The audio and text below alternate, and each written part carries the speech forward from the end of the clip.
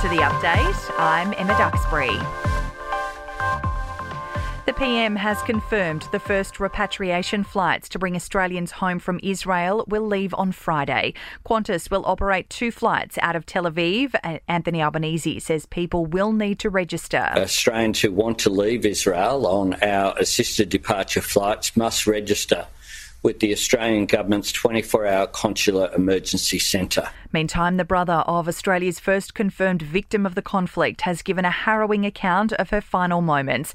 Danny Mesner telling Seven he was on the phone to his 66-year-old sister Galit when the militants came through. And she says, I hear them here in the house and I can't close the door properly. And then we say, okay, I'll cut down all the phone conversation so no one can hear us. And that was the end.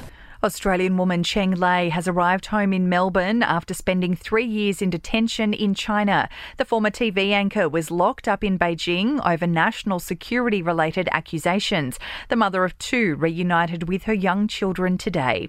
Unions are calling for Qantas chairman Richard Goyder to leave the airline immediately. He's announced he'll depart at the end of next year, acknowledging that his exit is required to help the company recover from its brand crisis. There's a push for him to go before next month's AGM. And banks and telcos have welcomed proposed legislation to better regulate the digital finance sector, expanding the Reserve Bank's power to regulate the industry. New data shows in the 3 months to June, 35% of total card transactions were made using a digital wallet.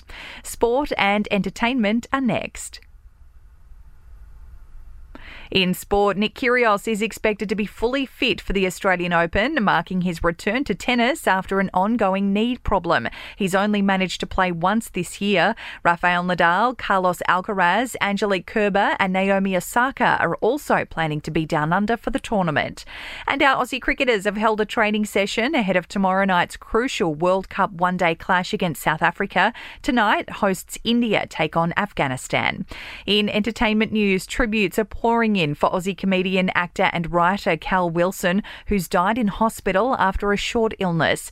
Ricky Lee, Tim and Joel remembering the 53-year-old as one of the nicest people in the industry. We're thinking of Cal Wilson's family today, and as we said, quite a shocking piece of news, because normally, you know when people are unwell, and this took everyone by surprise, I think. After making national headlines for her appearance at an NFL game, Taylor Swift has opted for a more low-key approach to hanging out with rumoured boyfriend Travis Kelce.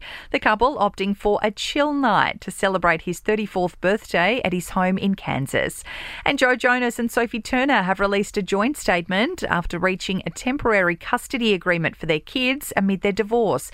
Each will spend 2 weeks at a time with their daughters, who will travel back and forth between the US and UK. That's the latest from the Nova Podcast News team, but we'll see you tomorrow morning for another episode of The Update.